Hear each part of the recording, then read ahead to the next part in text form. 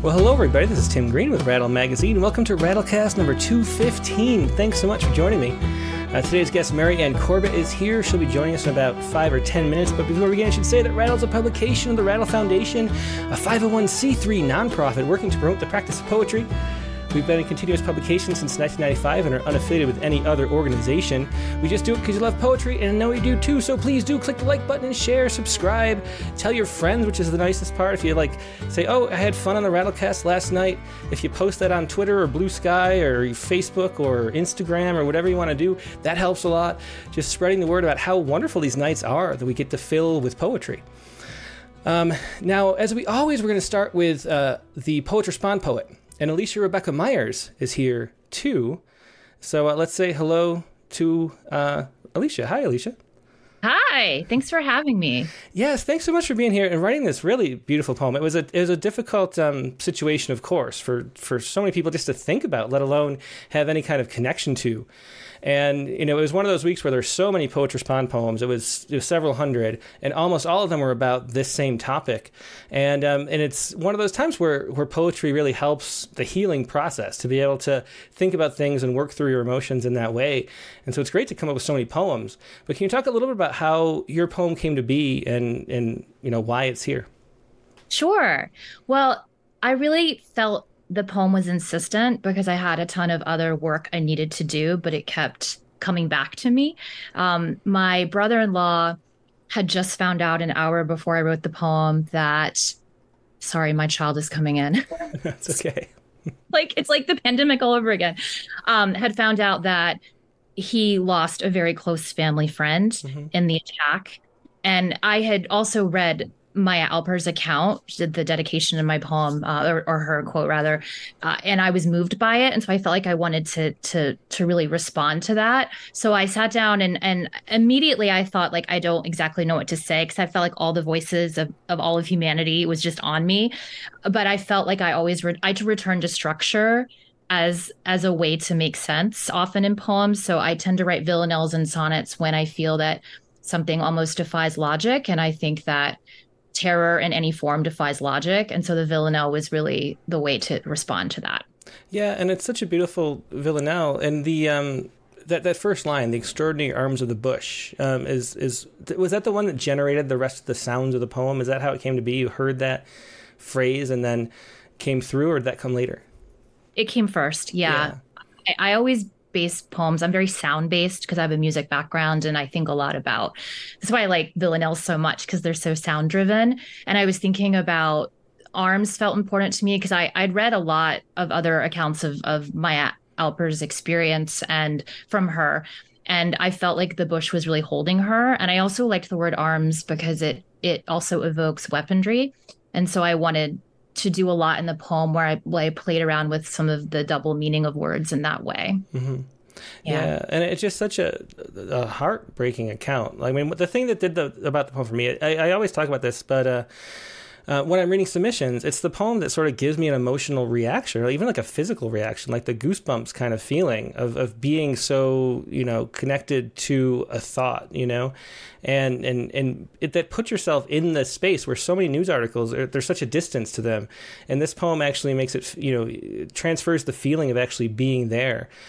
Did you know that this was going to be the angle you were going to write about, writing about Maya Alper, the quote came from that? Was that the start of the poem?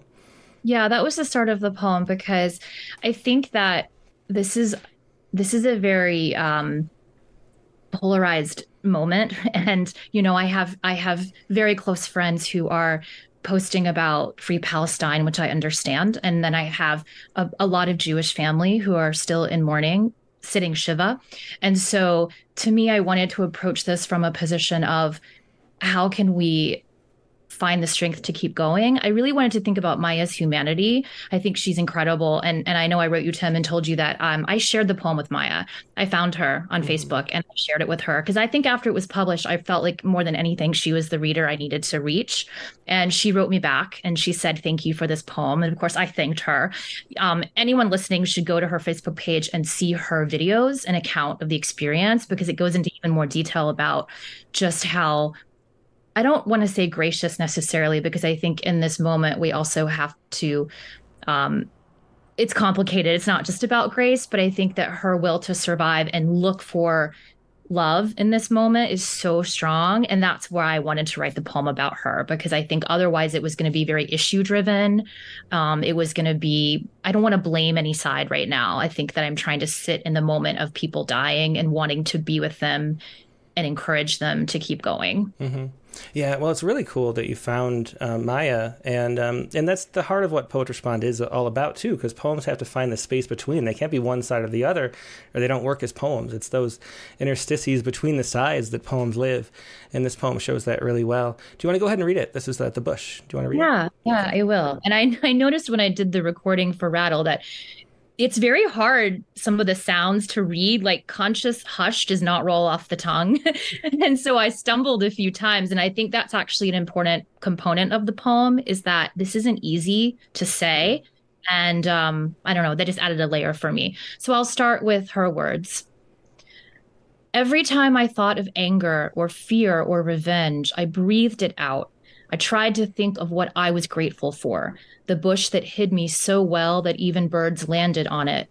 The birds that were still singing. The sky that was so blue. Maya Alper, survivor of Hamas's attack on the tribe of Nova Music Festival. The extraordinary arms of the bush. Trap music still echoing. The singing birds, another cover. The conscious hush. The sky that was so blue above the rush, the sound of blood pooling, shots ringing, the extraordinary arms of the bush. The bush wasn't burning, the birds weren't ash, a prayer for breath. The rigid thorns clinging, birds another cover, the conscious hush. Lungs instead of terror, the labored wish to survive. Birds that landed kept going, the extraordinary arms of the bush. The roar of explosives, the forceful push of gratitude against anger. Morning birds, another cover, the conscious hush. The thorns, the sky, the breath, the birds, the bush. The hidden body contorted, living. The extraordinary arms of the bush. Birds, another cover, the conscious hush. Yeah, it's just a great poem, great way to transport you to that scene. And what it really is, the thing that works so great, I think, is the repetition in the Villanelle form. That's the sense of time, of how long the wait would be in the bush, waiting for to survive is such a powerful thing. And really well done. Thanks for sharing that, Alicia. Thank you for having me. I appreciate it. Yep, thanks so much. Have a good night. You too.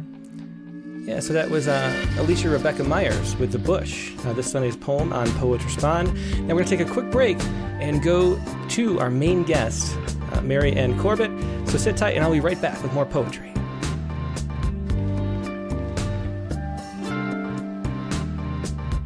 And we're back. Thanks for your patience. Like I said, today's guest is Maryann Corbett. She grew up in McLean, Virginia, and now lives in St. Paul, Minnesota. She worked for almost 30 years for the Minnesota legislature. Trained as a medievalist and linguist, she holds a doctorate in English from the University of Minnesota. Though she wrote poems as a young person, she largely left creative writing during the decades when she did scholarly work, took care of a family, and worked full-time. One of her poems is included in the Best American Poetry 2018. She's the author of 6 books of poetry and 2 chapbooks. The most recent book is right here with a lovely title. I love that title, The O in the Air. Here she is, Maryann Corbett. Hey, Maryann, how are you doing today? I am well, and thank you very much for having me, Tim. Yeah, it's really my pleasure. As someone who, I really enjoy formal poetry and wish there was more. And so anytime we have a guest that wrote sonnets for us, and they have a book, I really want them on so we can have more formal poetry going on. And so it's really great to have you for that reason alone. And then, of course, having one of the poems we published in Best American Poetry is always fun, too. So it's a double pleasure to have you. And this book is great as well. I love the title, The O in the Air. Before we read maybe a poem, do you want to explain a little bit where the title came from? How shall I tell this briefly? A long time ago, Mary Merriam, another of the poets who was a great contributor on the poetry site Erratosphere, invited people to write poems in a particular form involving a short line, very few lines, and a particular rhyme scheme. I wrote the poem that is now the closing poem of the book that has the tagline, God is the question, the O in the air. And that's where I got my title. Yeah. Well, yeah, it's great. It's a lovely title. It's one of those ones that makes you, really excited to read the book. And I was really curious about it. Do you want to read the opening poem, Backstory? Here we go. Backstory. It has a long epigram. There is a category of Northern European art in which a panoramic view, often a landscape, is the principal subject, while a classical or biblical scene appears as a distant detail. The foregrounds are ablaze with the mundane, a Renaissance reality, but real, though magicked with the North's painterly light.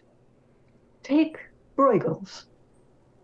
Auden did, although we question these days if it was Bruegels, or one might ponder Teniers. Up front, the world and the flesh, so solid you think of stepping into the canvas to the plowed ground or hefting the armor's weight. Yet in the distance, a few brush strokes of fable, the boy with wings, the prisoner freed by the angel, mere specks you have to sift for with attention, yank the scene by its ears and flip it over, as if to ask, what strange spell are you under that you go dazzled by life's pure distraction and daylight's days? Do not fall prey to the demon who soothes you with the steadiness of fact. Look here, the whole scene's leavened with this lightness. Step back and stare at the mist beyond this frame, these layers of ground, earth, and mineral spirit. It's there, if you look past mere vision's weakness. The question, always haunted by its answer. What if the world you learned in flame and darkness is apprehended only by these fancies? What if the whole of it is heavenly? Yeah, and that is a great opening poem, Backstory. With so much going on in the background, of course, at all times, and tying into the title in that last poem too. So much of this book is about prayer, and I always think of poetry as prayer. I think it's a kind of, for me, a secular kind of prayer, but it's a way of paying attention and sort of speaking to the mystery of the world, and engaging with it and sort of engaging with it directly through language, which is what prayer really is too. How much of that comes in as far as what you consider to be poetry? Is that what you think you're doing sort of with all poems? Are all poems a kind of prayer for you? All poems, when we're writing them, are pretty intense, and I would be willing to call it prayer. In this particular book, there's so much, though, that leaps out of other spiritual practice. It starts in prayer, or it starts in liturgy, or it starts in liturgical music, which is something I was involved in for many, many years. So I think this is sort of the fruit of other kinds of prayer. Mm. In a way, though, the book is a vehicle for the many poems I found I had written that take the form of prayer, that even start out, "Oh Lord." A lot of them are my attempts to duke it out with God, if you'll pardon the phrasing. Yeah, and I think that duking it out with God, that wrestling with God, is a sense of what religion really is. I think there's this sort of idea that faith is about having, faith. Maybe that's the problem in the words, but faith is really a wrestling. It's a struggle with the concepts of a higher power and what that would mean and what that means for your life and how to engage with it. And so I think a struggle is a kind of prayer too. So I think it fits perfectly with that way of being.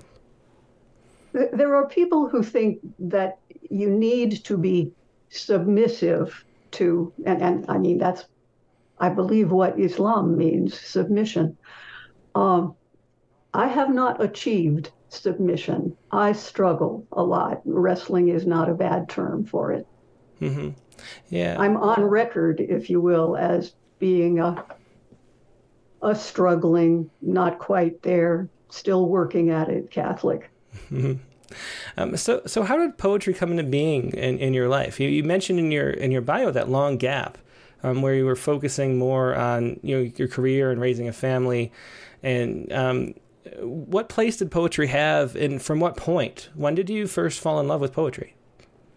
Oh, I first fell in love with poetry very early in my life, and I first really started grappling with it probably at 13 when we had a long and very detailed poetry unit in eighth grade. And that's when I learned a lot of specific things about form and about meter. And I'm extremely grateful for what Sister Walter in eighth grade Catholic school did for me in that particular grade. Mm-hmm. So that was the start of it. And then I decided that I was going to study intensely very early poetry in the undergrad years, and that I was going to specialize in medieval poetry and Old and Middle English in graduate school. And I was not writing poetry then, I was just studying it. And then, as I said, there were many, many years when I just was too busy. Things erupted, if you will, when both of my children were off at college, and I was having a particularly difficult time at work, experiencing a lot of resistance to things I was trying to accomplish at the office. And that fight, if you will, came out in poems, mm-hmm. Which were terrible at the start, the way most people's are. So I was very grateful to find Eratosphere and get advice and help and encouragement. And it went from there. And my first book was published in 2012. And as you said, now there are 6 of them. Yeah, and it's interesting. It's so, it's a frequent story that you hear, that it's when, we have times that are difficult personally that we turn to poetry because there's so much to process. And it's interesting, too. It feels to me, looking back at medieval poetry, it seems to me that there's the purpose that's very different, than what we do now. Do you have a sense of that? That in the medieval times and even just pre-industrial revolution, that the poetry was more about storytelling and performance, and then at some point it turned inward and almost as a psychological tool for exploring your own understanding of the world. Whereas in the past, it was more of a way to share stories. So do you get that sense, like looking back, it's not often I get to talk to a medieval scholar. Do you get that sense looking back at medieval poetry that there was a different sort of purpose behind the poetry? The world of medieval poetry is absolutely huge. And I can certainly think of lots of strands of medieval poetry that are, as you say, narrative. Beowulf, as you know, all of the epics or the romances, the Lays of Marie de France, the Walter von der Vogelheide, the German epics, the Nibelungenlied. Those are, many strands, mm-hmm. But there are, as you say, the performative kinds, and the clever stuff like the Old English lyrics of the Exeter book. I should have prepared better for this particular No, it's answer. all right. It's all right. What I'm trying to say is, let's not generalize the way I think you wanted to. It's really all over the map. Mm-hmm. And what was it that drew you to that? Was there some certain thing that you fell in love with there and drew you to want to read more of that particular time period? I think I can even pinpoint the day and the time and the poem in junior year AP English when I came upon in the fat anthology that we were using the translation of Gawain and the Green Knight. Yeah, I love that. That was the first thing from that era that I love too. Yeah. And I still remember the lines of that particular translation. So runs the year in yesterday's many. And I was just blown away by the alliterative form and the role of those rough accentual lines. It was a rhythm that was new to me, and the intensity of that alliteration was also new to me, and it tended to get stuck in the brain. And I'm still a little obsessive about the four-stress alliterative line. There aren't a lot of poets who write a lot of poems in the four-stress alliterative line, but I love it. I do too much of it. I'm still producing those. Why is it that you think that we don't do that as much anymore? Because it is, when you read that, you hear the music of that. You get that same sense of verse that you would get from iambic pentameter, but through the alliteration instead. Why do you think that sort of has fallen out of favor and we're more, if we do formal poetry at all, it's more pentameter or just iambics in general or, the meters that we use? Our ears are just not trained to it. We know how to hear iambic pentameter, but we don't always know how to grab onto a scansion of something that isn't da-da, da-da, da-da, da-da, da-da. It's more variable. You have to grasp it. Yeah. Well, let's hear another poem from the book. This is, we want to make sure we get through a good number. And the next one he had is Overture. And that's fortunate because this one actually does use some of that rough accentual alliterative form. I sort of wish that I had kept the epigram that I originally had, which explained that overture is from ouverture or apertura in Latin, meaning opening. Be praised, Lord, for propped open windows. In the muggy meanness of mid-July, they speak reassurance. In the next yard, high voices yammer, small boys brandishing brave new insults from the old playbook, while otherwhere, across the alley, the tantrum wail of a wild toddler repeats da capo. Will there be this year young housemates warring, screen doors that whomp, wheels grinding gravel? In this heat, wake us. Send us street theater at 3 a.m. Mad lovers battling over jealousies, bills, the whole grand opera. Watch now, in mercy, those others mum in the iced quiet of their central air, their curtained sorrows. Yeah, the beautiful ending there. That was Overture, again from the O in the air. And you can feel that alliterative verse, which we don't see very often at all. I can think of one poem in Rattle that's in that form, but that, praise Lord for propped open windows, the muggy meanness of mid-July. It's that alliteration right there that governs every line. And it is such a beautiful, especially performative, to read out loud. It sounds beautifully to hear those sounds repeating. And it gets back to the heart of what poetry is, which is patterns repeating and making meaning out of those patterns. And it's a really interesting way to go. What has the reception been to your poems like that? Do people, talk about that you write in that alliterative form, or is it something that sort of goes unnoticed usually? When you talk about the reaction, I'm afraid that the first thing that comes to my mind is the comments of the judge when I won the Richard Wilbur Award, who admonished me that there were too many poems in four-stress alliterative lines in the manuscript, and I needed to cut some of them. That there are people who feel that you can't have more than one in a book, and I'm always going to break that rule. Oh, well, that seems like a ridiculous rule to me because I love those poems.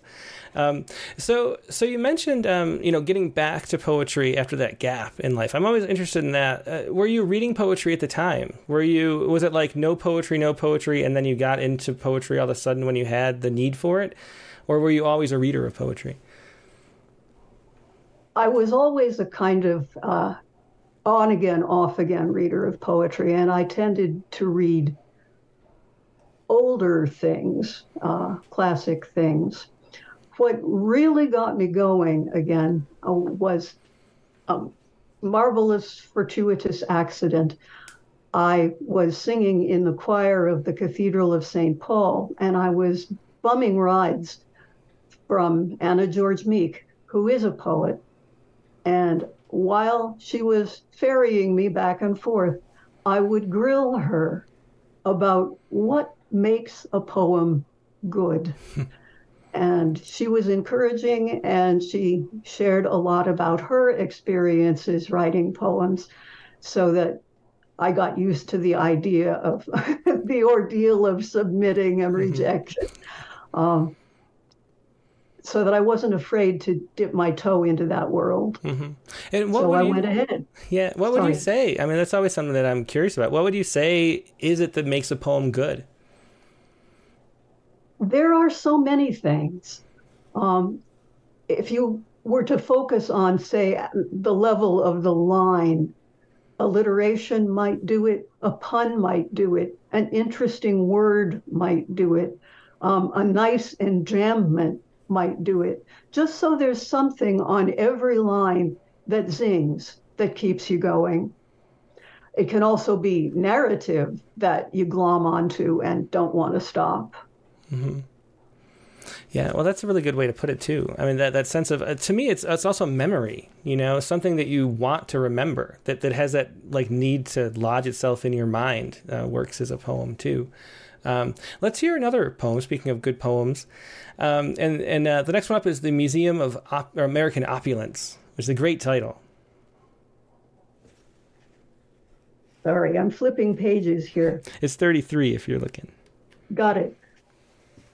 I guess I want to mention that the first two poems that I read were from the first of the book's three sections. And that section is mostly, shall we say, confessional, mostly about the experience of the family that one has in childhood, which is often rather confusing to the kid because there are so many things that kids are not told. This is from the second section of the book, which is about the family that we establish in adulthood. This second section of the book also progresses from early married life to late married life, and it goes through the seasons. So here we are in winter and in, as you'll see, newlywedness. The Museum of American Opulence. We own too much.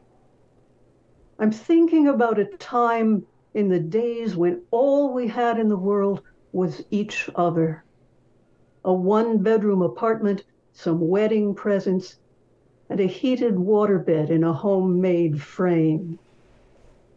Carless, we'd scrounge $1.40 in change, stand in the mean wind chill of early December, climb snow-pile Alps to board, and take the 6 downtown to the city's most luxe department store. To look, to gorge ourselves on staring at glitter, at crystal chandeliers, at spotless chrome, at the glassed-in cases where jewelry sat on velvet, and then upstairs in housewares, the 100 patterns of china and silver, the piles of towels and blankets, the wild abundance long foretold by the prophets and certain to be our own if we lived right. And then we'd bus home, frozen and empty-handed, red-faced, laughing, tumbling into the bed, owning nothing, practicing pure desire. Yeah, another great poem. That was The Museum of American Opulence from The O in the Air, the new book by Maryann Corbett. And that's such an interesting topic now, the age of the abundance that we're living in, and sort of what that does to the soul. And I think of, like, poetry being a kind of spiritual practice, a kind of prayer, is sort of a balm against that.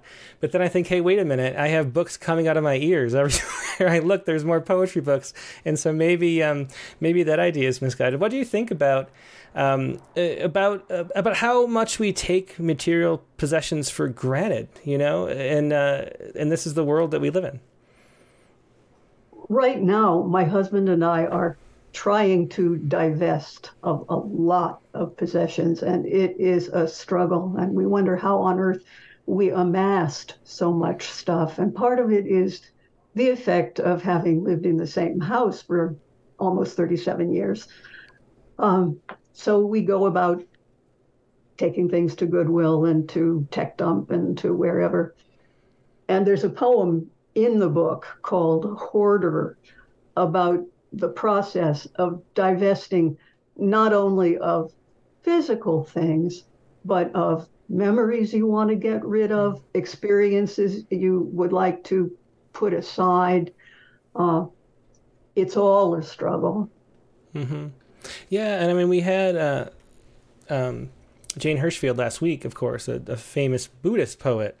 And, the idea of non-attachment and, letting go is the whole heart of that entire philosophy and religion. And it's interesting. I mean, poetry is the one thing I can't let go of. I feel like, if it's a novel, I feel like, I won't go back to that. I know I read it. I'm done for the most part. But a book of poetry, it's so hard to get rid of because I might want to read that again someday. And that's the beauty of poetry, but also sort of a curse when you start to have bookshelves and bookshelves that are running out of room. I'm trying to buy ebooks, and I'm trying to divest of things that I haven't looked at for a while.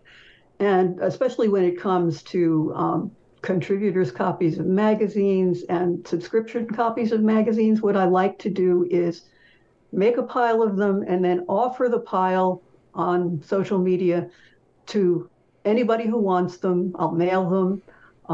I especially want to send books and magazines to those who teach and who will share them with students. Mm-hmm. And I've done this a bunch of times now. And maybe now more people will know that I do that. Be on the lookout for those offers. Yeah, that would be good. And one of the things I like to do is leave them places randomly, like leave them in an auto shop or leave them in instead of the waiting room at the doctor's office, leave a book of poetry. And I asked one time a doctor poet that we published whether or not, like, why they don't subscribe to Rattle for their waiting room. And they said if I did, it would disappear and I would have no books because people would walk away with it. And that's what always happens if I leave them there. But I think that's a good thing. So if we leave our poetry around and let it disappear, walk off with people who might need it, I think that's a good thing to do too. But anyway, let's hear the next poem too, which is a similar type of topic about letting go. This is a responsorial psalm for the beneficiary of my mother's will on page 90, if you're looking. Before I start reading, I want to explain just a little bit. There are a number of denominations that have regularly as parts of the liturgy responsive reading of a psalm. And it might be a lector or a cantor singing verses and a congregation uttering the refrain, or it might be two parts of the congregation alternating. And that's the model that this poem is built on.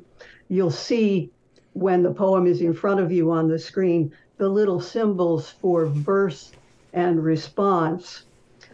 The verses are all taken from bits and pieces of Psalm 16 that I've been hearing for years and years and years as part of the liturgy.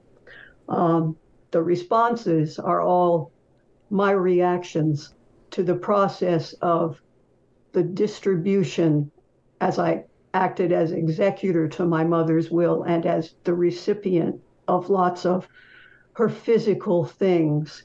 This talks mostly about her much prized collection of teacups.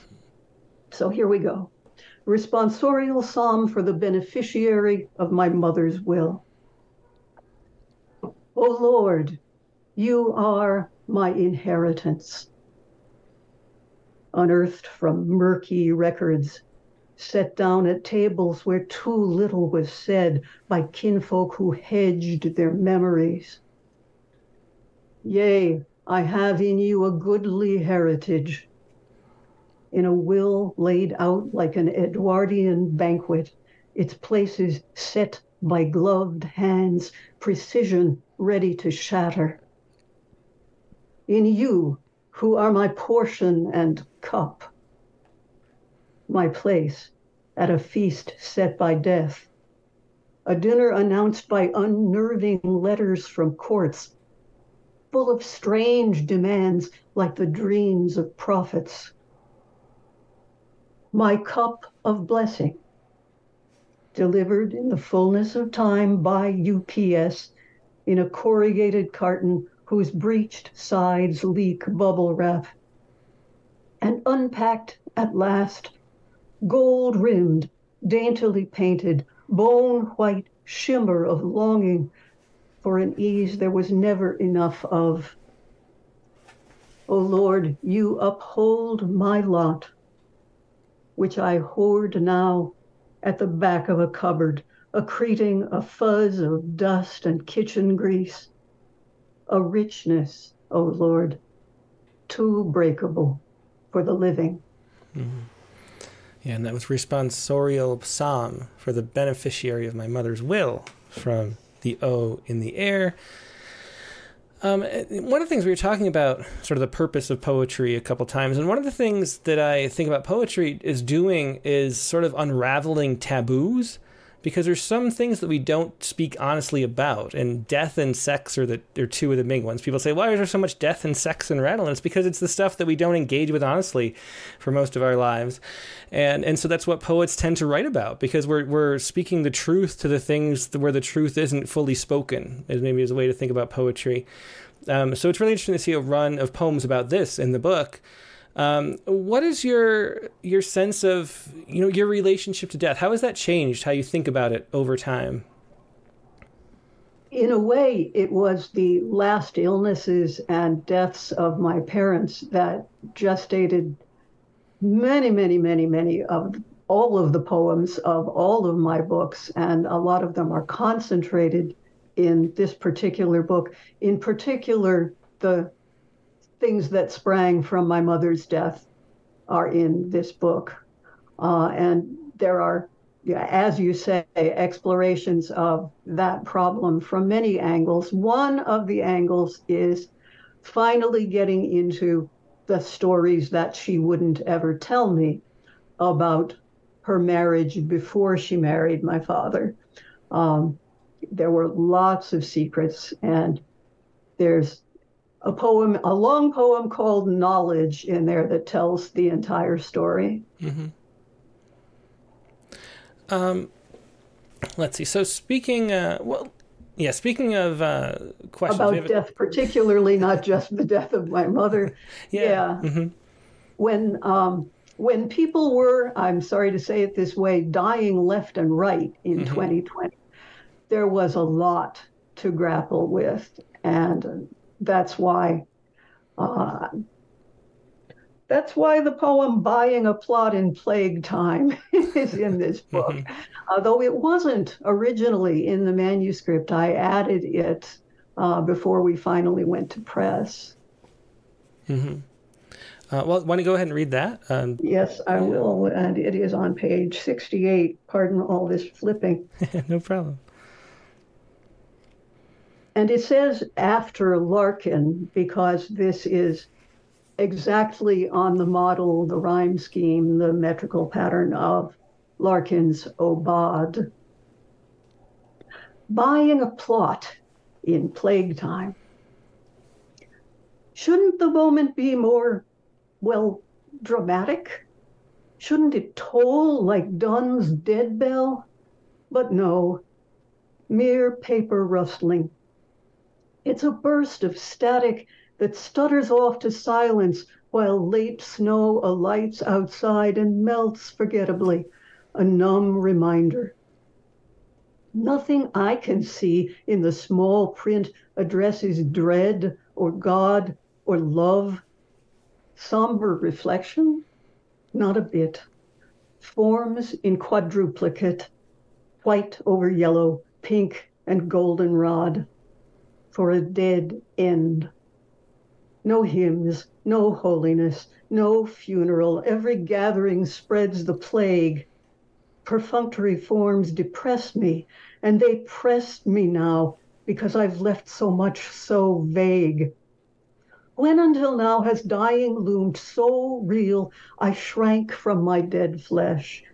Or when did I feel this keen to leave less horror for my son and daughter, save them shock and awe about choices when mine run out? I mutter grimly, I will get this done. And still I sit here, playing my numbers game, tossing my rhyme pairs into the winds of fear. Back to the labor, back to the minor shame of shuffling off my life. Check there, signed here. Earth gets my ashes, grudgingly, on terms that reek of real estate and legal firms. Transfer on death arrangements and new will spew gray phrases, drone and drone and drone, like worrying a bone, this work to stifle terrors I can't kill. So work, bending the spirit to the letter, bowing the head at how the flesh unweaves, goes down like a stiff drink. The aches no better yet for the iron aftertaste it leaves. Here, plague, take this dull prose, spare those I love. I sign at all the X's, and to prove my resoluteness, press hard on the pen, scribble the check, and seal the envelope. Clinging weakly to hope, I thumb the stamp on. No one says amen. And that was buying a plot in plague time from the air. Oh, the O in the air. People have mentioned already how wonderful your endings are. And, in the chat window. And what is it? How do you come to an ending? Speaking of death and the death of a poem, maybe. But where do you find the end of a poem? How do you know when it's complete and when it hits in the right way? Is that something that you work at more, or is it something that comes to you sort of naturally in the process?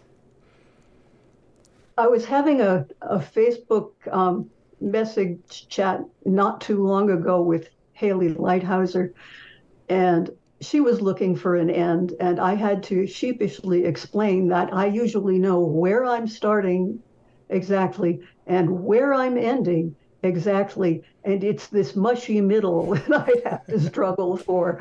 But I know what happens at the end because I usually plot it beforehand and have to figure out how to get there.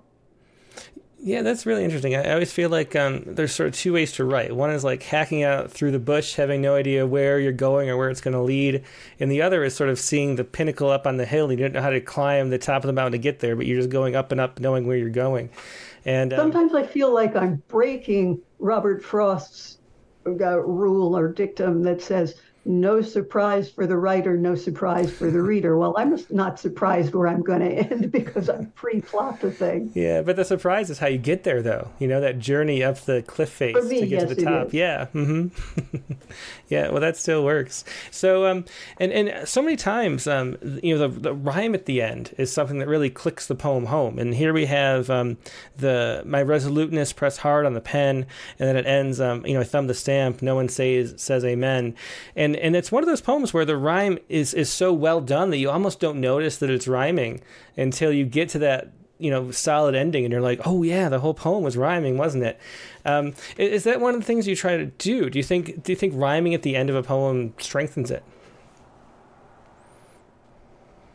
If it's a rhyming poem, yes, it is, unless you've tried to veil it for some reason. Mm-hmm. And then there are lots of things you can do with the rhyme that does hide it. You can use envelope rhyme, where the rhymes are not right close together and you don't have that click shut like a box, two of them right at the end, the way a Shakespearean sonnet has. Mm-hmm. I like Shakespearean sonnets because they do wallop you with it at the end. Mm-hmm. Yeah, well, there's definitely all kinds. So if anybody has any questions for Maryann, leave them in the chat windows either on Facebook or YouTube. I'm watching them both. And somebody already asked, where was it? It was, it was Janthi Rangan, asked if you could talk about your book covers and the titles, especially Credo and Breath Control, which I actually have over there. I should have brought them out, or maybe in a different room. But how do you choose the photographs for the cover, etc.? So can you talk a little bit about that? Because I think Janthi, and this in particular too, is a beautiful book. I'll show the cover again for everybody who's watching and not listening. The O in the Air is a great title, first of all. We talked about that a little bit. And then the sort of monochromatic blue on white, which you kind of can't see because of the way the lighting effect is right now, but this is the snow white landscape of Minnesota, I assume. And then the O in the Air, sort of a two-color palette, and a really beautiful book. How did the covers come to be? Because they do, all your books have been great. Those covers have all come about very differently. My first book, Breath Control, I had to find the photograph, and I knew I wanted a bubble. I was afraid that was a cliche, but I happened to find in Wiki Commons and free a bubble that reflected a house. And since that particular book talks about domestic issues a lot, and also talks about the kind of control and holding in that women have to execute all the time, that was the perfect thing for it. Cradle for the Checkout Line in Winter, since that was an Able Muse book, most of the work to find an appropriate cover was done by my editor, Alex Pepple. He gave me choices, but that was the one that we both settled on. And it focused on the wintry poems that come early on in the book. Mm-hmm. My third book, Medieval, again, I had to find a painting that would reflect both the concentration on the Middle Ages that is the heart of that book, and something that talked about, frankly, evil, because there's a lot of struggle and resistance in that book. And so I found a 15th century woman in a headin who is severely, her hair is pushed way back, mm-hmm. and her face is extremely frowny. She's not happy with anything she's doing. Street View, again, is one that Alex Pepple helped me find. And then there was In Code, and that's another Alex Pepple choice.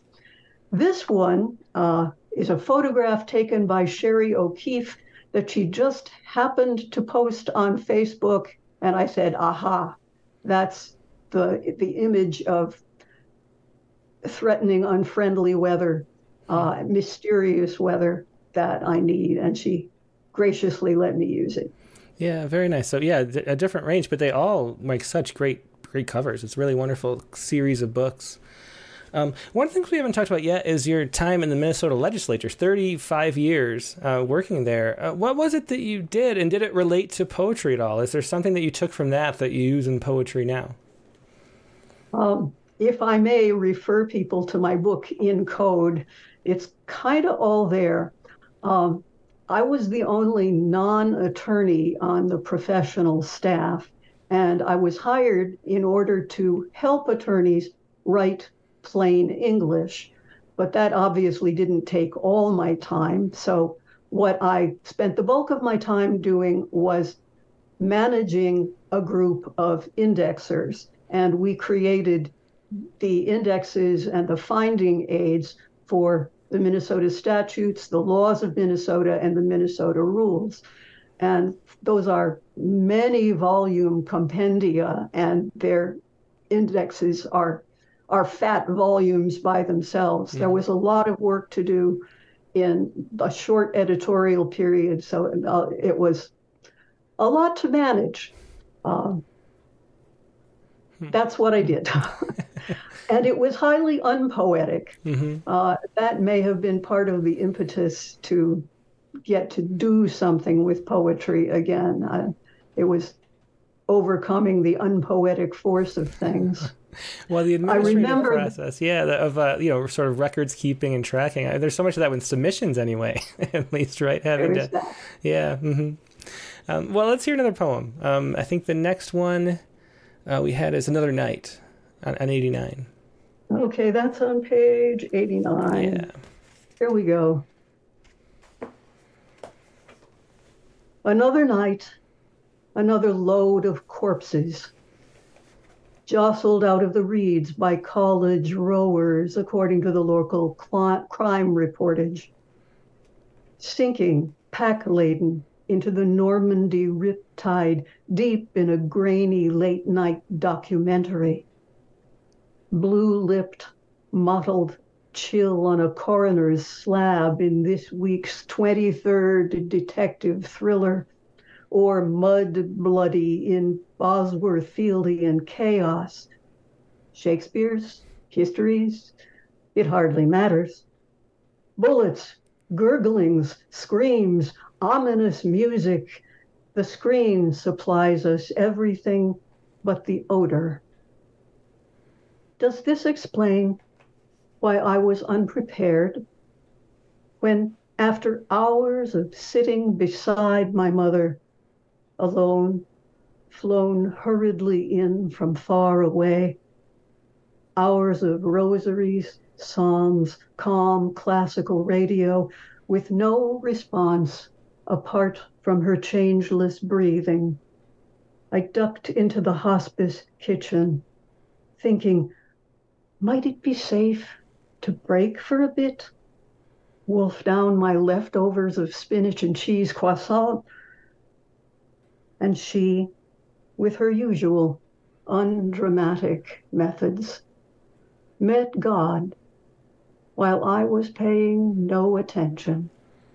Yeah, another one of those great endings. And a great title, too, Another Night, Another Load of Corpses, from the O in the Air by Maryann Corbett.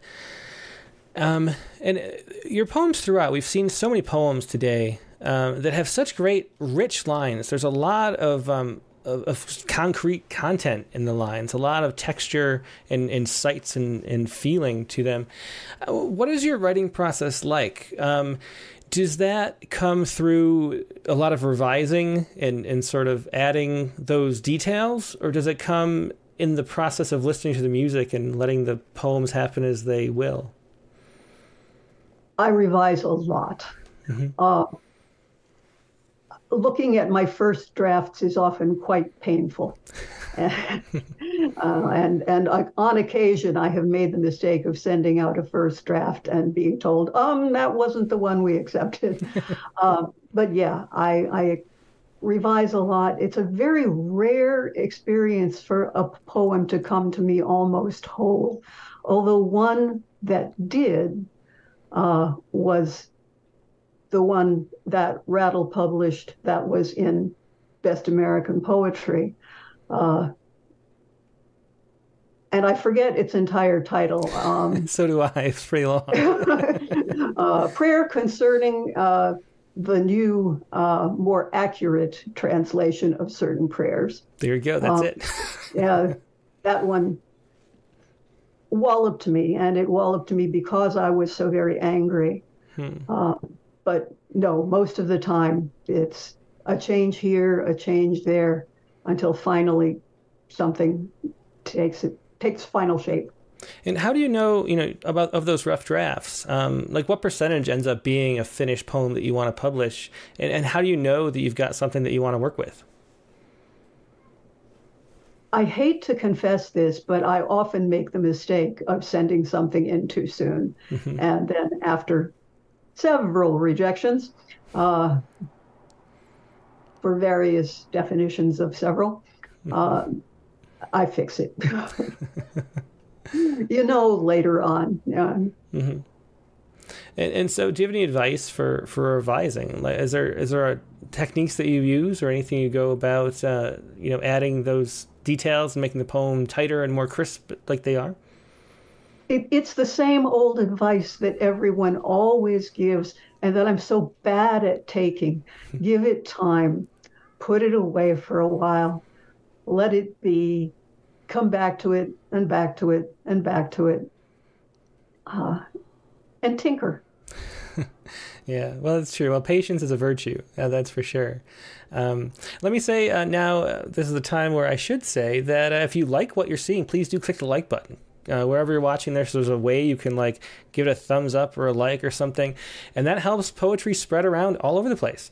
More people will see it in their feeds if you click the like button. There's a lot more people watching than likes, which is always the case. I know a lot of people don't log in or have accounts, but if you do click the like button wherever you're watching.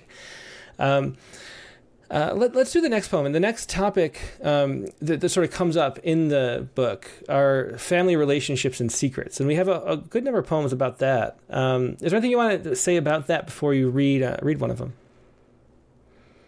Well, as I said earlier, there were a lot of things that my mother didn't tell me about her past. And there are poems specifically about that. But this is one that just hints at what is to come. And I'm thinking you want me to read Ghazal for a Bottle of Shalimar, 1956. Exactly. The clear amber scent in its bottle, its glint from the top of the vanity. Cut crystal flutes with a frosted glass stopper catching the sun on her vanity. The glamorous dreams of our mother, unspoken to curious children, were sharp as the quarter moon curve of that bottle enshrined on the vanity. What were they guarding? What secrets? And how would a child understand them? And what was I thinking, small magpie lured on by the glitter of vanity? Wreckage of beauties, the spill, the wet, the gray film on the rosewood. I was the firstborn, the first to drive thorns through the heart of her vanity. Painfully, mothers forgive. On the mountain with 7 stories, how long will the granite of penitence weigh on the spine of my vanity? And what do my children remember? What hauntings by anger and tears does my memory hide from itself in the metal-bound chest of my vanity? 60 years on, and the stain-mottled dresser now broods in my bedroom, breathing regret and my name, and the words of the preacher, vanity. And that was a Ghazal for a Bottle of Shalimar, 1946. 56. 56, sorry. 56, from the O in the air. Yeah, thanks, Maryann. So let's see. I had a question I wanted to pass along. Where did it go? Well, I'll ask you instead. So, and I'll look at it as you talk, because there was a question here that was good. So talking about family secrets, how do you feel about revealing secrets in a poem? Is that something you have any reservation about? Or I had big reservations about writing knowledge, and I waited to publish it until my mother had passed away. And of course, I didn't put it in a book until long after she was gone. And I felt fortunate that she was so totally unaware of the world of computers that she was never going to find it. After all, these were things that she didn't talk to me about. Some of them I had to learn from other family members. Some of them I only learned from her personal papers that became mine as child with power of attorney when she was in her last illness. So, yeah, I didn't feel good about it. Yeah. Did you talk about, I mean, those were complete secrets that you didn't know about at all? Or were there things that you talked about a little but didn't know? Were you wondering about that until you found those documents? I have to confess that I was terribly naive and should have figured it out way before I did. But as is revealed in the poem called Knowledge, there was this terrible scene regarding who would receive communion at my wedding. And that was when my mother had to explain to me that she had been married and divorced before she married the man who would be my father. Yeah. Well, let's hear another poem around that topic. October is the one you had next on page 48. Page 48. Again, this is from the section of the book that's about the families we form when we're grown-ups. October. I fail at them, those scenes where beauty is married to fear. I have failed before with this one. How can I make it clear when the moment itself was a blur? My son and I, that night, stepped through the warm, wet air that had magicked every light to a wide, all-hallowing halo. He said, I think he was 10, still with his clear soprano, "It's lovely out here." And then the edge of every nimbus, pale gold through a fog scrim, shivered, knowing that beauty soon would be bullied out of him. That was October. Again, another poem from the O in the Air. So we talked a little bit about your love for medieval poetry. What are your favorite contemporary poets? What are the poets that you like to read right now, especially with a formal bent? Are there certain favorites of yours? Well, you can fault me for living in the past, but my favorite, the books I keep right by my bed that I continue to dip into are the collected poems of Richard Wilbur and Dick Davies and Anthony Hecht, and now the selected of Alicia Stallings. Mm-hmm. And what is it about that group of people that you love the most and maybe try to model in your own writing? They do form so perfectly. Mm-hmm. I fudge a lot. I use slant rhyme and near rhyme and lots of things that are formal but that are not rhyming, that foreground meter rather than rhyme. And those folks rhyme. And I'm very fond of, I think I'm attributing this correctly to Alicia Stallings, of the fact that rhyme frees the poet from what he wants to say. Mm-hmm. And if you're focusing on finding the perfect rhyming word, the unexpected rhyming word, you'll go off in a direction that you hadn't foreseen and get a better poem out of it that way. Yeah, I was thinking about that recently because of, I read an article about how and sleep. You know, we think of dreams as sort of the imagination just sort of running wild, but it turns out that there's sort of this system test that the brain is doing, where there's another time when you're awake where you can move one muscle at a time. And so while you're sleeping, that REM sleep is actually these twitching of like just one muscle here and there. And that is what stimulates the randomness of your dreams. It's actually this like sort of systems test that your brain is doing. And so I think that's kind of why dreams get so wild, is because there's this sort of randomness added to it all the time. And it occurred to me that that's exactly what formal poetry is doing, because you have to come up with a rhyme, and it's making you think of things that you wouldn't have thought of otherwise. So it's like injecting this constant sort of stimulation from out of surprising places, and then the poems go in surprising places too. I think it's a really interesting comparison. And you find that even the interesting thing is, though, you were talking about writing toward the ending. And do you still find, you're still finding surprise on the journey, right? Like how you get to the ending is almost like the path is the surprise, right? And so do you still find that when you're writing formally, that you have that injection of surprise from the rhyme and form like that? I talked a little earlier about the mushy middle, and I do have to resist in the middle of things the temptation to be lazy and not to actually work for that unexpected thing. And that's what often takes the time in revision, to cross out that thing that was too predictable and to go ahead and reach for the different rhyme word, the thing that's going to keep people going, the unexpected word. Mm-hmm. Yeah, the unexpected is so important, because we set up these expectations in sound and then we subvert them, and that's the surprise and the pleasure of it. Well, let's finish out. We have one last poem and the timing's perfect. So let's close it out with Circadian Lament. And that's on page 34 if you're looking. 34. I wanted to close with something that was a little more upbeat. And this goes out to my daughter, who's not a baby anymore, but boy, did she give me trouble way back when. Circadian Lament, sung to a wakeful baby. Go back to sleep. You've made a slight mistake switching your days and nights around this way. The time will come for nights you spend awake, for cough and colic, ear and stomach ache.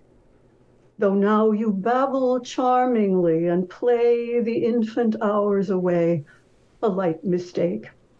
There will be bitter medicines to take some night. Take love. Its wide-eyed thrills one day, its clammy sweats the next. Take nights awake, your soul in shreds, your bank account at stake, your eyelids propped with stale cafe au lait, searching the stars for some obscure mistake, when futures cloud and omens turn opaque, and panic makes you pace the floors and pray. There will be no escape from nights awake. I warn you, and my wisdom doesn't make one whit of difference. Seize the night, you say, in coo and babble. Ah, well, my mistake. Instruct me in the joys of nights awake. Yeah, that might be my favorite poem in the book, so I'm really glad you chose to close with that. Circadian Lament, sung to a wakeful baby. And you can just feel how the form carries the poem, and the tune sings it through so beautifully. And that was from the O in the Air again, the newest book just out from Maryann Corbett. Thanks, Maryann, for being a guest tonight. It was great talking to you, very informative, and a beautiful book. Thank you, Tim, for everything. Yeah, definitely. My pleasure. Have a good night. You too. And once again, that was Maryann Corbett. You can find all 6 of her books at her website, which is really well done, at MaryannCorbett.com. It's spelled like you see it on the screen. I'll put that up right there really quick. Maryann Corbett, Mary, MarYann, Corbett, CORBETT.com. MaryannCorbett.com if you'd like to find this book and all the others by Maryann. Now it's time for the open lines. We're going to take a quick break and go to them. But let me tell you how it works first. I'm going to get the invitation link here. I'm going to paste it into the chat windows. But before I do that, go to Open Mic, that's openmic at rattle.com. Well, don't go there. Email the poem there. I guess that's the way to say it. Email the poem that you want to read. One poem, 2-page max. Try to be a short. We have a lot of people to get into, so try to have a short poem if you can. 2 pages is the max. Email it to openmic, that's openmic at rattle.com, so I can pull it up and show it on the screen as you read. And then join the Zoom link, which I am posting in the chat windows. I have gotten rid of that heart button too, thanks to some suggestions by Dick Westheimers. Thanks, Dick. So I can actually pin the Zoom link on YouTube like I used to. That heart button was always getting in the way. So that is there on Facebook. That is there on YouTube. And I will be right back with more poetry. So sit tight and see you in a minute.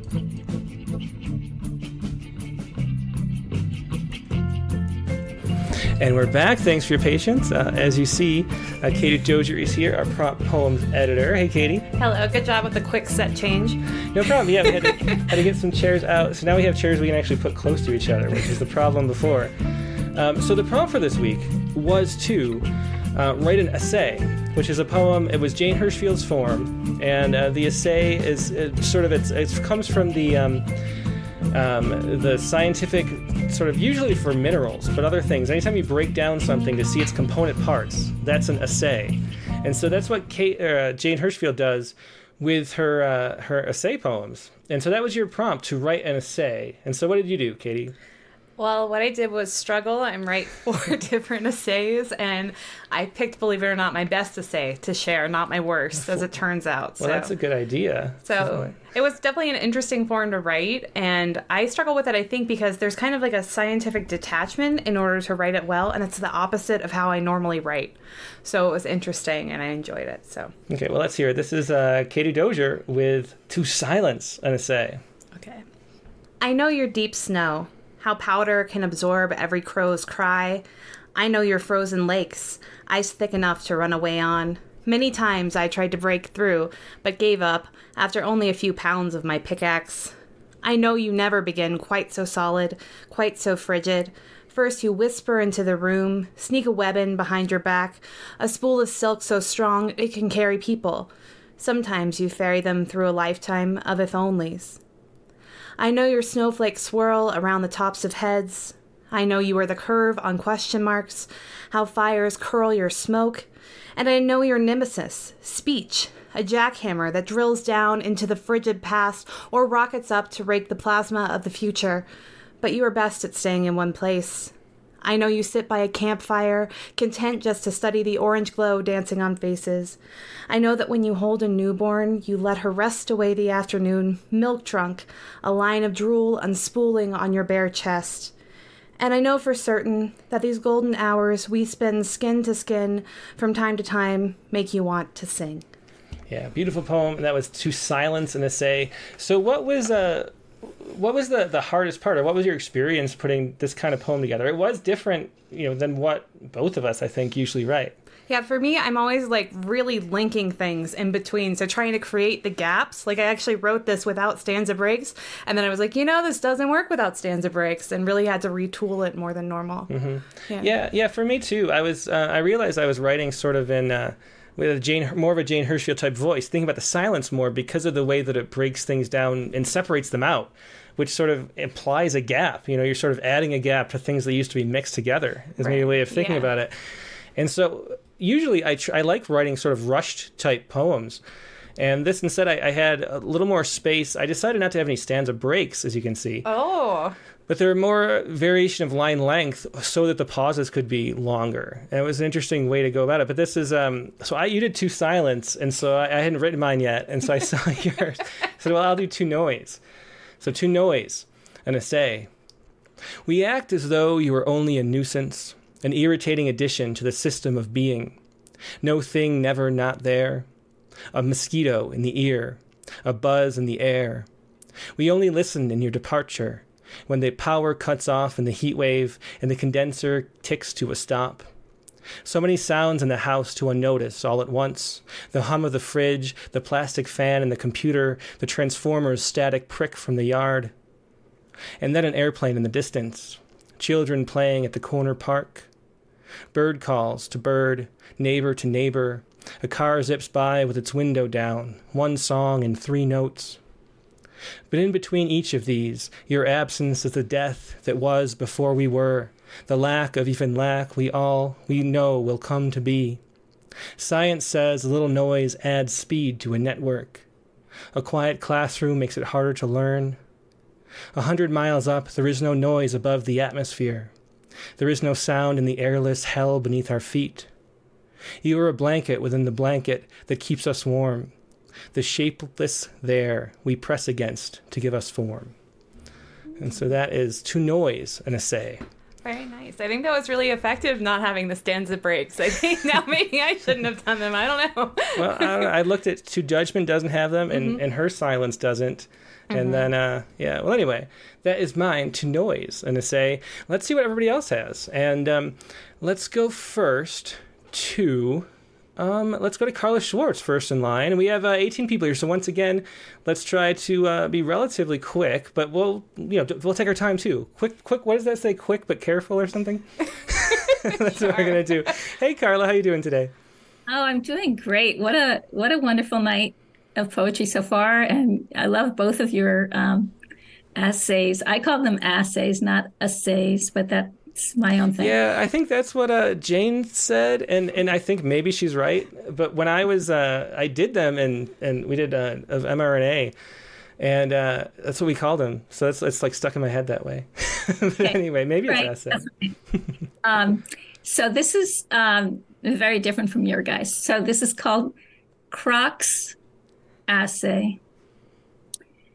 Lightness, the light, the evening light, the low sun in the sky, autumn light, the morning squint, your eyes light, the first time fit, the smile that comes with that first essay, first try, the smile, the crocodile smile, the holes that make a nose, the nub-inspired holes that let air through, mud through, light through, wind. The dawning that at first glance these ugly shoes could possibly be something wanted. The mind changed, altered, the article read, the article that stated 87,000 footsteps comfortable, the article that touted airplane comfortable, the airplane that knows Crocs, welcomes them, their comfort, like the bowl of porridge, the morning of an overseas flight. The embrace that comes, the embrace earned when the shoe, the gift, embraced. The never take them off feeling, the climb a mountain feeling, then like the ubiquitousness of electric cars, everywhere croxed feet, even overseas. So together you smile, your matching feet, your sweet, comfortable toes, almost alive, murmuring to each other, your feet, his feet, your Crocs, his Crocs, the big to the little, airy like clothes blowing on the line. And maybe you talk about the weather, but maybe you speak about the possibility of war. And somehow you feel enabled, your feet sheathed in silliness, cloaked with sound holes, open to enlightenment. Listen, the news. Wow, Carla, that was great. I love the playfulness of that, and the use of Crocs, and contrasted with the rhythm and the sort of mood of the poem. It was wonderful work. I love that. Yeah, are you going to confess that you own a pair of Crocs at this point? I do own a pair of Crocs. I do. It's to take out the trash and to go to my softball games so I can put on my cleats and It's fair. Yeah, that's true also, and it's true also that I steal them when I have to go outside for brief moments. It's true. Yeah. But yeah, that's a great poem. Thanks, Carla. Thank you so much. Take care. Yep, take care. That's Carla Schwartz with Croc's Essay. But let's get to some people we haven't heard from before. Emma Goldman, Sherman. There you go. It was cut off on my screen so far. Hey, Emma, how you doing? I'm good. I'm actually not really a first-time caller. I read something, I don't know, a year or two ago. Okay, well, welcome back. It's great to see you again. It's, what should we call it? A not so recent caller. It's been a while. And we get a lot of those, which is great too. So thanks for joining us. And where are you calling from, Emma? I can't remember. New York City. Ah, great. Okay, let me try to pull up. Did you email me your poem? I did. Okay, let me... There it is. Dear Palestine is the one, right? That's it. Okay, perfect. And of course, we kind of know what this is about. Is there anything you want to say before you read it? I was there during the first Intifada about 30 years ago doing human rights work with the Palestine Aid Society and the Palestinian Solidarity Committee. And I was the only Jew among them. And yeah, I wrote this, I think, thinking a lot of those images that I had from back then. Mm-hmm. Dear Palestine, I would fight beside you if I could, though I lie, soft body that I am, and would die quickly on the field. Your bodies are soft too. I want you to know I'm with you, all of you, praying for the ones who are gagged and bound, those being dragged out to blinding courtyards, shot point blank right now. I'm sending strength to the ones who are capped at the knees and walk on air, for the ones who do not dare leave their holes while their hearts beat in other places, desecrated homes that cry, return, return, O mapless ones, come back to your place in this world, what was stolen from you and your children. I sing with you for the teased and taunted, for the terrorized, for those whose parents were taken in the night, houses bulldozed beneath Klieg lights, where heavy metal on the loudspeakers plays like a victory parade to grind us all to rubble. I disown my own people who shed your blood, for fears they could have healed. Instead, they wear the skin of their past tormentors, like children becoming their worst nightmares, picking infected wounds, confusing you with the ghosts of their old enemies who haunt them on the lake of history, reflecting memories they cannot shake. Yeah, and that was Dear Palestine. Once again, thanks so much for sharing that. That was Emma Goldman Sherman with that, and voicing what so many people are writing about, trying to make sense of all the awful things that are going on in the world right now. Thanks for sharing that, Emma. Thank you. Yeah, that was Dear Palestine once again by Emma Goldman Sherman. And I forgot to say in my usual, announcement that you can share any poems you want. So you can share poems about current events like these. You can share poems from the prompts that we talked about earlier. Or you can share anything you'd like that you wrote recently, published recently. The lines are truly open as long as it's poetry. And poetry is whatever you call poetry. So whatever you want to share, feel free to. Let's go to Joe Cottonwood next. Okay, hi. Hi, Joe. This is not about war or death. I was inspired by Jane last week and wanted to do an essay. And mine is called To Americana. And I realized after I wrote it that people who don't know what Americana is might not get it at first. I'm talking about the form of music. My son's a musician and he plays Americana, and I deeply love the music. So, okay, here we go. To Americana. You grow from muddy waters. For a century, you remain barefoot with brambles in your hair. You chew bluegrass, drink corn. You run through lawn sprinklers. You spit tobacco. Your hands are raw from picking cotton. Your voice is black with dust of coal. Your farm blew away. You smell of swamp. The academy holds its nose, slams doors at you. You thrive in fresh air. You explore a continent, follow rivers by paddle, cross deserts by ox cart, climb mountains hand over foot. You kill the native And the buffalo, you regret. You sing of what remains. Your men go outlaw. Your women go wrong. You celebrate love. You betray it. You despise riches. You want some. You raise children in rags. They outgrow you, outgrow your front porch and tumble-down shack. You shame them with twang and holler of blues. They trade Chevys for Teslas. They bring the South north. They bring the West east. And just wait. They return. They bring fresh children, dip their feet in muddy waters. Oh, that's great. To Americana, an essay. Great use of the form, breaking that down, no pun intended. Thanks for sharing that, Joe. And I love Americana music, so it's one of my top of my playlists because I do love acoustic stuff especially. Thanks for sharing that, Joe. Thank you. All right, yeah, there's Joe Cottonwood with To Americana, an essay. Let's go next to Sharon Ferrante next. Hi. I had to get that chat out of there. I'm not too good with stuff. You guys know that. Hi, everybody. I wanted to thank you for the interview with Maryann. It was really quite beautiful and enlightening. I loved it. Oh, thank you.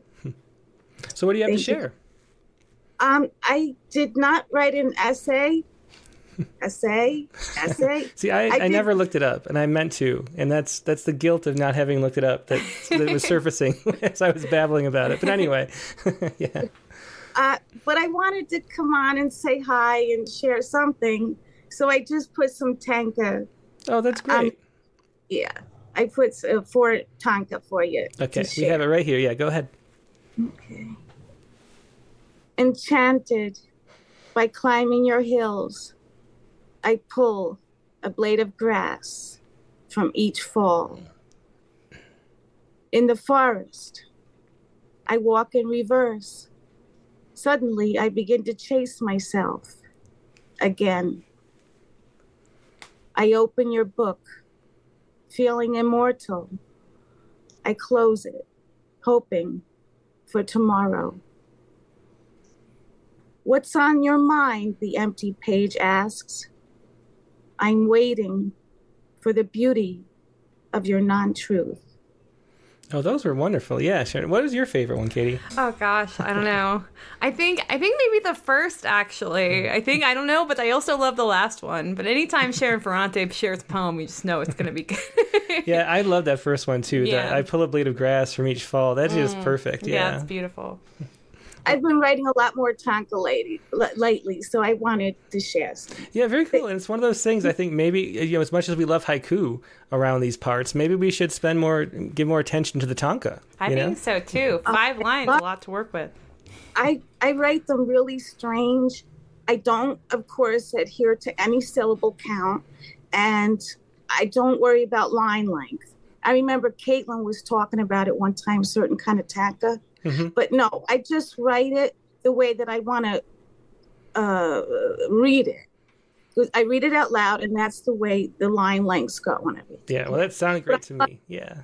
I love tanka, yeah. Excellent. Well, thanks so much for sharing that, Sharon. Wonderful as always, yeah. Good to see everybody. Yeah, take care. Yeah, Sharon Ferrante with For Tanka. Let's go to Douglas Silver.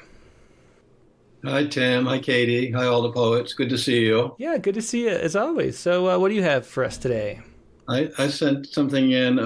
It's called an essay on my father's favorite phrases. Oh, that's a great title. That's a great topic to do an essay on, I have to say. Thank you. Well, last week, Tim, you noticed the phrase in my poem. It said, business is booming. You mentioned that. So I went back and thought of a bunch of things my father used to say. My father had a lot of phrases as well. Oh, that's great. So I'm trying to somehow maybe analyze them. Oh, great. Let's hear it. Okay. An essay on my father's favorite phrases. Although perhaps the least poetic person I've ever known, my father, even he had his moments. This was not one of them. As he was driving to the job site, Me, maybe 10 years old, another temporary service to install. Even then, I loved that phrase. Electricity to get the job going for the carpenters, the masons, the others. A bumper sticker on a car in front of us. Underground wires are beautiful. I laughed, read it out loud, and asked my father what he thought about it. He didn't laugh, didn't seem to hear me, and didn't tell me what he thought about it. But this was one of them. When he didn't like something, anything, the neighbor's dog yelping or the telephone on the wall nagging, he'd say, I'm going to kick that thing right into next week. I tried with my young mind to imagine how he'd do that and what it would look like. Although I never figured it out, I like the images in my mind of all these things flying. And then there's this one. If he knew something was going to take a while, anything, an electrical job he didn't want to do, or the payment for his property taxes, he'd say, that'll take a month of Sundays. Even way back then, I was good at math. A month of Sundays, 30 days, 30 weeks, about 7.5 months. Even then, with my young mind, I knew a month of Sundays sounded a lot better than 7.5 months.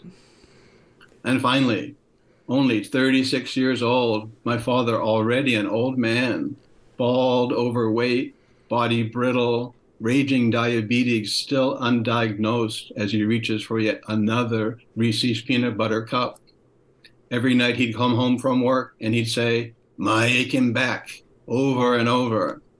And before he could even ask, what's for supper, my mother rushing a plateful to him at the kitchen table. All of us kids hiding in our rooms, jumping like Pavlov's dogs, hearing her sweetly, softly yelling, time for supper, your father's home.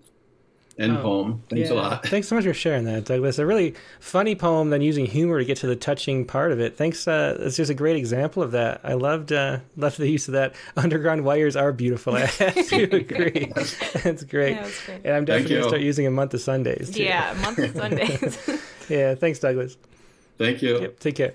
Yeah, Douglas Silver with an essay or assay, I don't know, on my father's favorite phrases. Okay. Yeah, I should have, before we did a whole segment on this, I should have looked it up. Maybe we should just say essay and then we know we're wrong.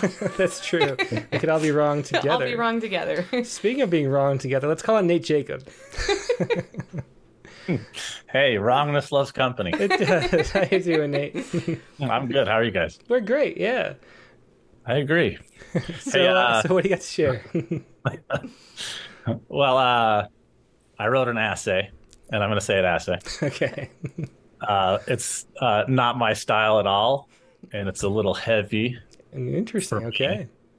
But it's it was really hard to write. This is not my normal form, and I think it turned out to be just a simple ode.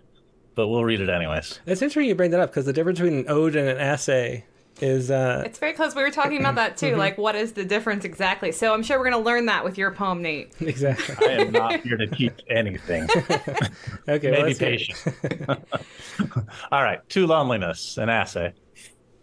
It's not that I never see you coming, nor that I never expect you. I do. It's only that I sense your approach in wall-to-wall friends and dance, in warm lights of shared celebration. Too often you arrive unannounced, unwanted, in passion's darkened rooms. I've stopped hoping you will learn your place and your time. You won't.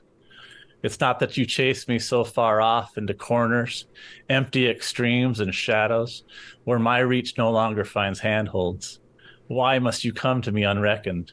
Why be such an exclusive companion, demanding the fullness of my attention and every last bit of oxygen? Why feed the darkening fire pit where once I'd thought to share warmth and worlds with others?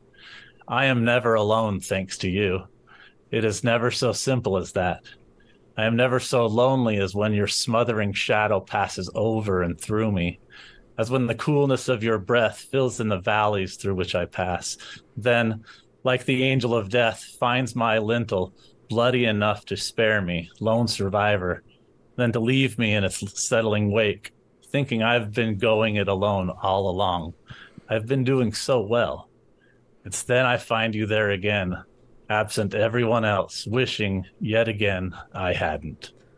Yeah, great poem as always, Nate. I really like that. That was To Loneliness, an essay. And I think that is an essay. I think it's definitely an essay, and it's really interesting to read. That's one of the most different poems I've seen from you, so that was really interesting. I really enjoyed it, Nate.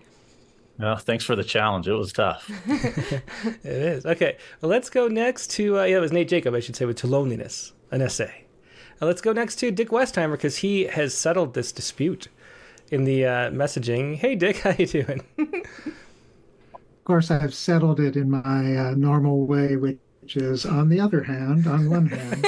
Looks like it's both. Mm-hmm. Well, there you go. That would explain it. So both Jane Hirschfield and I are right. Yay! It's a happy ending for all. I'm of the Carla Schwartz school, and pretty much everyone else. I'm in the minority, at least. Right. So what do you have to share today, Dick? Well, first of all, I love the reading tonight, and you'll note if you ever go back and look at the chat, the riff on REM sleep and rhyme and dream and muscle movement just was.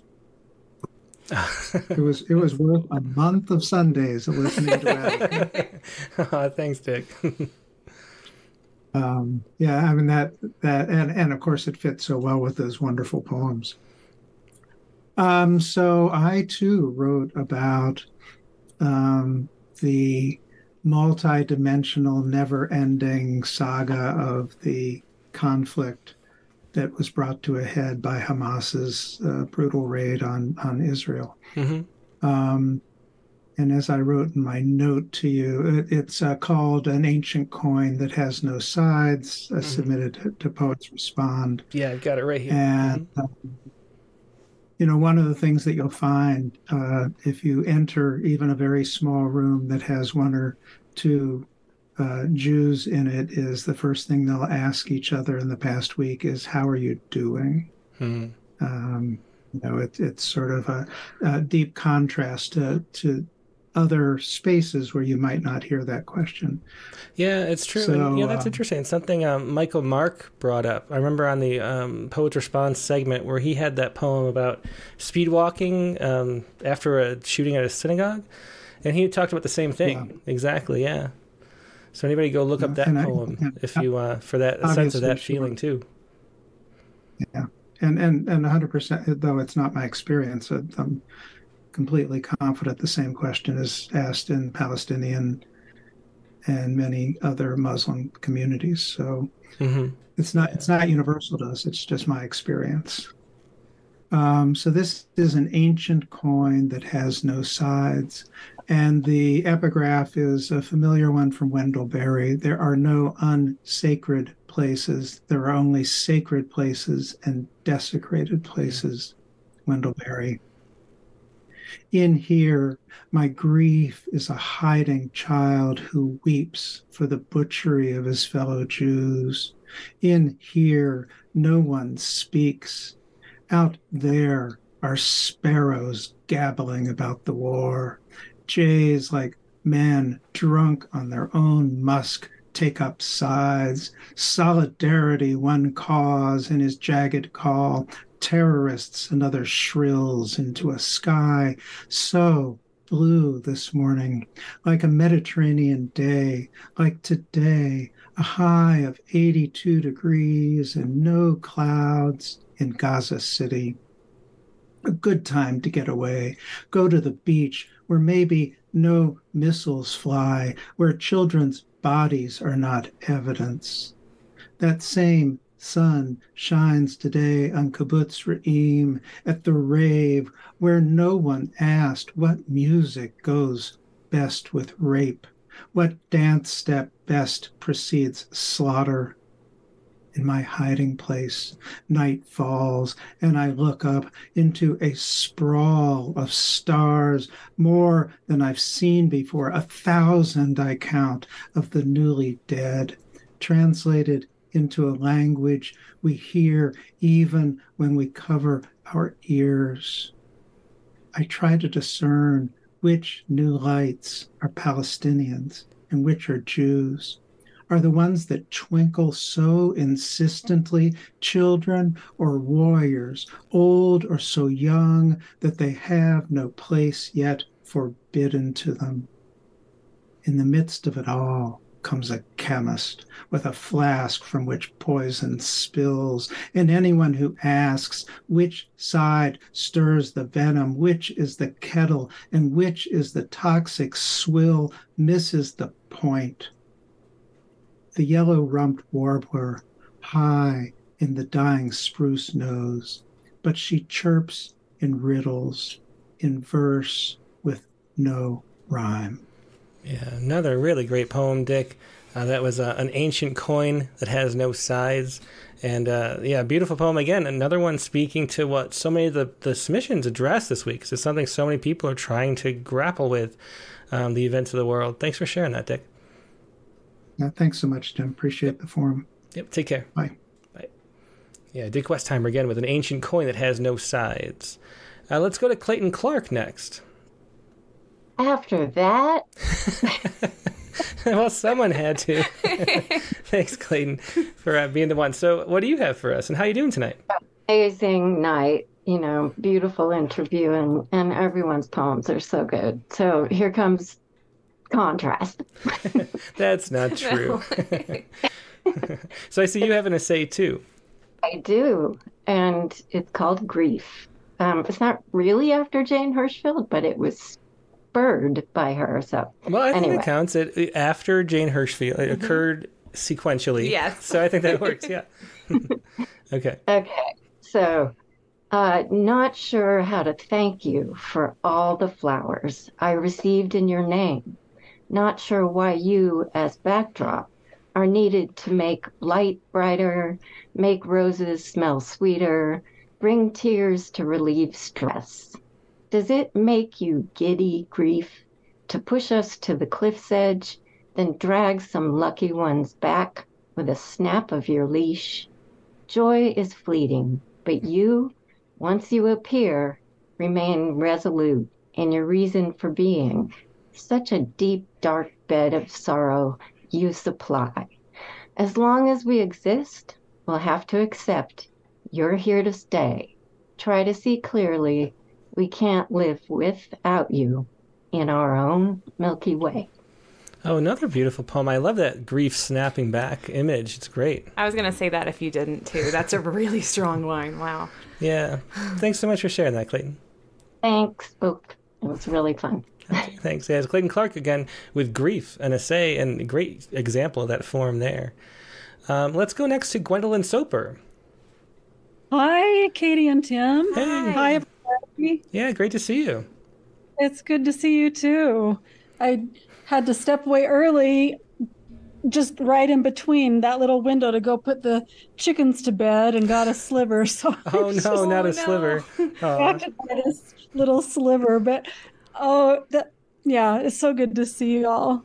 Yeah, great. It's great to see you. So what do you have to share with us today? Well, there was something you said earlier in conversation with Maryann about dreams, and so it just recalled a poem I'd written, and there's room for it to go in certain directions and also for some things to be taken out, and I'm going to read it. Okay, yeah, great. Let's hear it. Okay, holograms at 61. Eidetic memory defined, a phenomenon of exceptional recollection used to remember an object in a highly accurate way, to see it for a few minutes after it's no longer present, projected rather in front of the person instead of mentally, some say. It's short term, used by children, a few minutes at most, essentially absent. In adults, I felt so sad when I read children lose it when they start to read and memorize in schools. But if I sit for a minute, perhaps I can recall an eidetic memory. Hyacinths. There now. See, every detail is clear to me there on my stomach, on the grass near the border of my mother's garden, and some evergreens.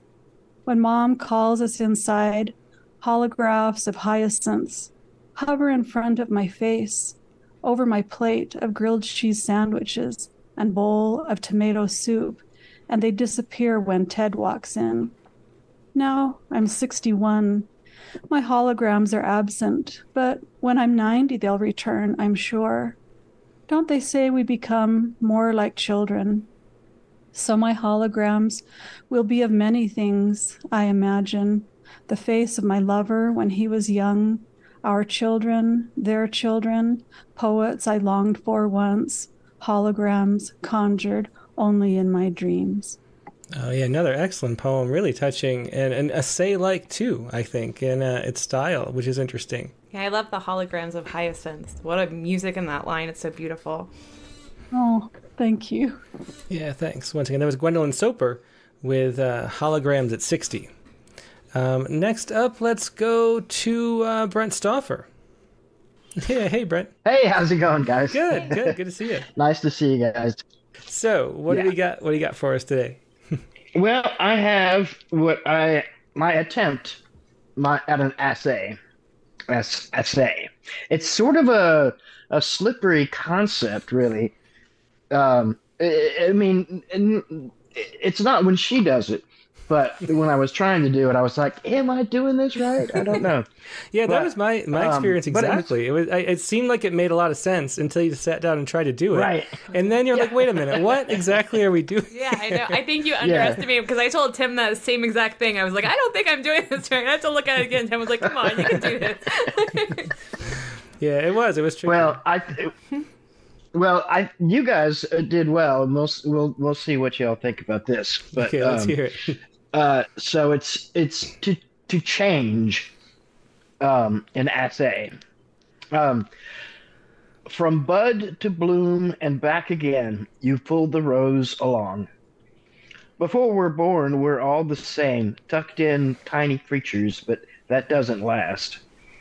We never get used to you, even though you and your sister, Chance, gave birth to us. The sun shoulders through stubborn clouds, and we put our sweaters away. Then the moon has us running for our warmest jackets. Gray creeps into the beard before launching a full frontal assault. Rivers carve canyons. Monsoons swallow lowlands. Countries cobble themselves together and fall apart, flecks on seafoam. We never know what you'll do to us. Lawyer or barfly or both, soldier or sailor, living or dead. At first we think we're quicker than you when you're stretching our young bones toward the future and adulthood beckons like a siren. Then we find the world has changed utterly. You overtake us, you swamp and ravage us. Our next instinct is to fight. We scribble manifestos in black ink, carve human heads out of mountains, construct towering symphonies. When that doesn't work, we hide in endless paperwork, TV shows, whiskey, football, church, fried food. Should I forgive you for scattering the atoms of so many friends? Should I praise exploding stars? Maybe your twin, time, or your mother, entropy, is the true source of this grief. That seems abstract compared to you, the only constant companion I've ever known. I twist and kick against the walls of this cocoon, not knowing if chrysalis will ever crack it open. Oh, that was beautiful. Yeah, thanks so much for sharing that, Brent. That's definitely, I think the essay aspect of that led you in different places and pushed it deeper. I think it's a great example of how that form can really work. Yeah. I'm surprised you ever questioned if it was an essay, frankly. It's wonderful. Yeah. Awesome. Thanks, guys. Yeah, and it was definitely the stretching toward the form that made it go in those weird directions. So it was a great prompt. Thanks a lot. Great example. I really like having to do this style. It's pushing the boundaries a little bit. Thanks, Brent. Yeah, thanks a lot, guys. Yep, Great night. That was Brent Stauffer with To Change, an essay. Next, let's go to Stephen Horrell. Have I unmuted? You are. You're good. Hey, good to see you. Okay. I'm actually quite humbled by the quality of the poems tonight. and I feel almost quite out of my league here. Oh, that's not true. The poems are always great, but we're all friends, and it's all the same league, so we're good. So I'm usually, at least a month or two behind on the prompts. So I'm going to read Ode to a Cutting Board, and I believe your prompt was, at that time, pick something in the room you're in and write an ode to it. Yeah, that was. Do you remember who? Okay, and of course it was right by my left hand was a cutting board. Uh-huh. So this is an ode to a cutting board, which Katie thinks it might be close to an essay, but I doubt it. Anyway, ode to a cutting board. Flat piece of alder wood, a foot square, rounded corners inlaid with 2 thin strips of mahogany. First to every meal, lightly grooved by the passage of knife and time. All we ate passed over this board, beautifully utilitarian, center of all our meals for years. Birthday dinners, children's lunches, holiday gatherings, meals with friends, solitary breakfast bread. And I feel the strong fingers, the discerning eye that fashioned it. The mahogany strips inlaid as we were into each other, so finely done, firm still at one with the alder. Your hand graced it over the years more than mine. Celebrate, waiting for the knife to cut to the heart of us. Oh, that was just beautiful. I love that, Stephen. Especially the mahogany strips inlaid as we were into each other. That's a great line there. Really beautiful, lovely love poem. Thanks for sharing that. Yeah, it makes me... My wife fashioned that cutting board. Oh, that's beautiful. That's so special. Yeah. And the end feels like a haiku to me, too. It's really special. Excellent. Thanks so much, Steve. Thank you. Okay. That was Steve Horrell with Ode to a Cutting Board. And we still have Bishwajit Mishra. I'm sorry, I kind of forgot about you there, Bishwajit. You were hiding in between Gwen and Lucy. How you doing today? Yeah, good evening. Sorry. No, I'm not. I just keep my video on because I sometimes close my eyes and it's all right. No worries. I don't want to look disrespectful. I just I'm very fidgety. But before we start, I'll just take a minute. I don't know. I mean, I would like to offer my prayers or whatever best wishes to the people who are always the losers, people in the middle, because there are no winners in the war. And they pay the price for the politicians or rebels or whatever you call it. So I don't know what it does, but I guess if more of us will just pray for them, maybe something good will come to them. Yeah, really well said. Thanks, Bishwajit. Yeah. And also my condolences for the passing of Louis Glick last Friday. And so I have an essay. I would take long, it's late, but I just wanted, because there were so many poems today, and I thought I didn't write a poem on this thing, but I wanted to say a few words for the people. Yeah, for sure. Well, I appreciate it. That was really well said. So you have the essay, though, Trying to Understand Love? I don't know if it can be called an essay or essay. I tried. Yay. Okay, yeah, well, let's hear it. I have it ready. Go ahead. Okay, Trying to Understand Love, an essay. Writing a poem the other day when I was alone, your name came into play. Now, when the aftertaste of the poem is almost gone, a confounding sense starts seeping in. A dream with a dialectical. Can you be a subsisting experience? Sweetness, but are you also whole, like a whole day, without borrowing a contrast? A dreamy state of inebriation, but are you the before and after wakefulness too? A welling up emotion, but emotion may just be your vocabulary for the poem. What is it then?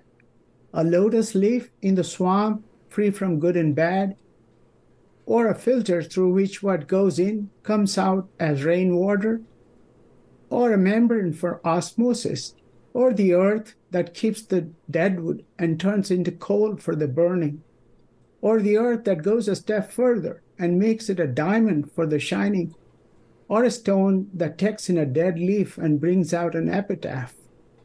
I am at the end as I have been in the beginning, so just enjoy the honey and keep the weaker lit. Oh, that was great. I love especially that a dream with a dialectical. That's a cool expression. Thank you. Yeah, thanks so much for sharing that, Bishwajit. Really, always a pleasure. Thank you. Have a good night. Yep, you too. Yeah, that was Bishwajit Mishra with Trying to Understand Love, an essay.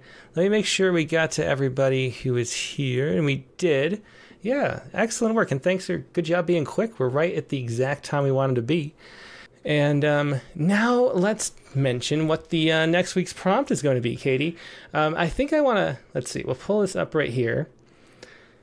And do you remember it, or do you want me to read it? I think you should read it from there. It's a little bit longer than last week's, which was 2 words or something. Yeah, it is. And I think I want to make a little edit, too. So this was the prompt, and I think, what if you agree with this? Let's see. So this was the prompt we decided on. Mm-hmm.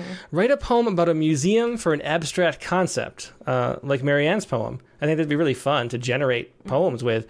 We said using any fixed form of your choice. Mm-hmm. And we were trying to decide between using... one of the forms Maryann used, or just like let it be open. We didn't want it to all be the same. Right. I was thinking that what if we did one of the forms she used?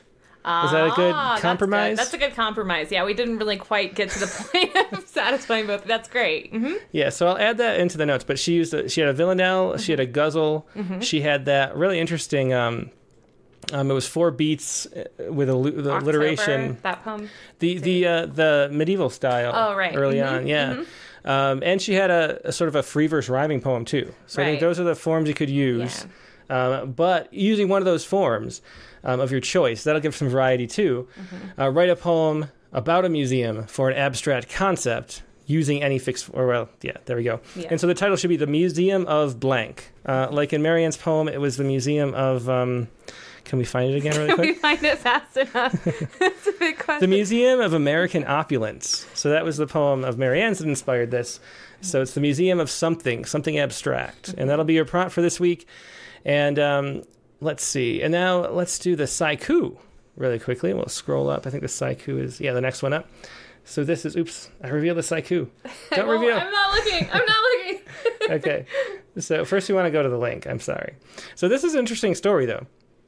This is from, we gotta shrink the page. All these pop-ups don't pop up. Okay, so this is the story. Asteroids may be hiding never-seen elements from beyond the periodic table. How cool is that story? And so there's this asteroid that they measured it from, using spectroscopy from a distance or whatever, and the densest thing on Earth is 22 grams per cubic centimeter, which is the element osmium. And what they measured in this asteroid a while ago, which they think might be a mistake, is the comet is Polyhymnia, and it was 75 grams per cubic centimeter in mass. Oh. So it is like 3 times as dense as the densest element on the planet.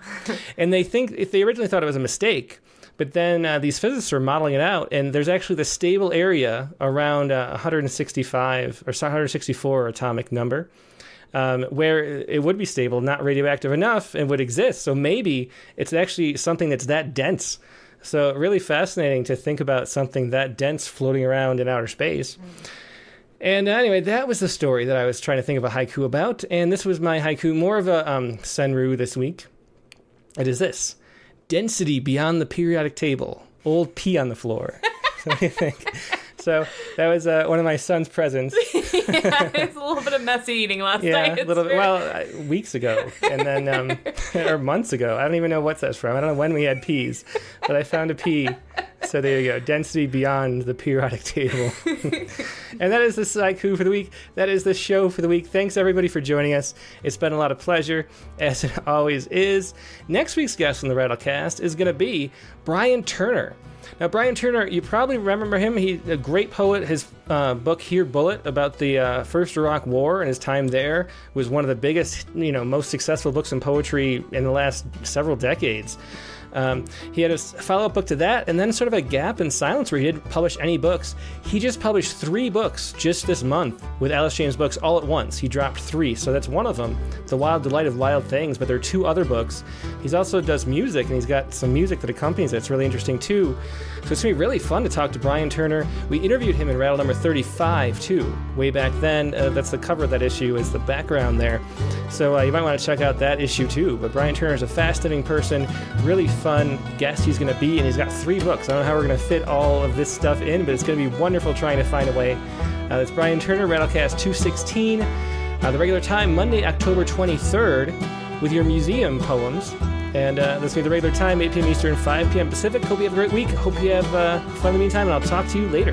Good night. Thanks, everybody. Good night.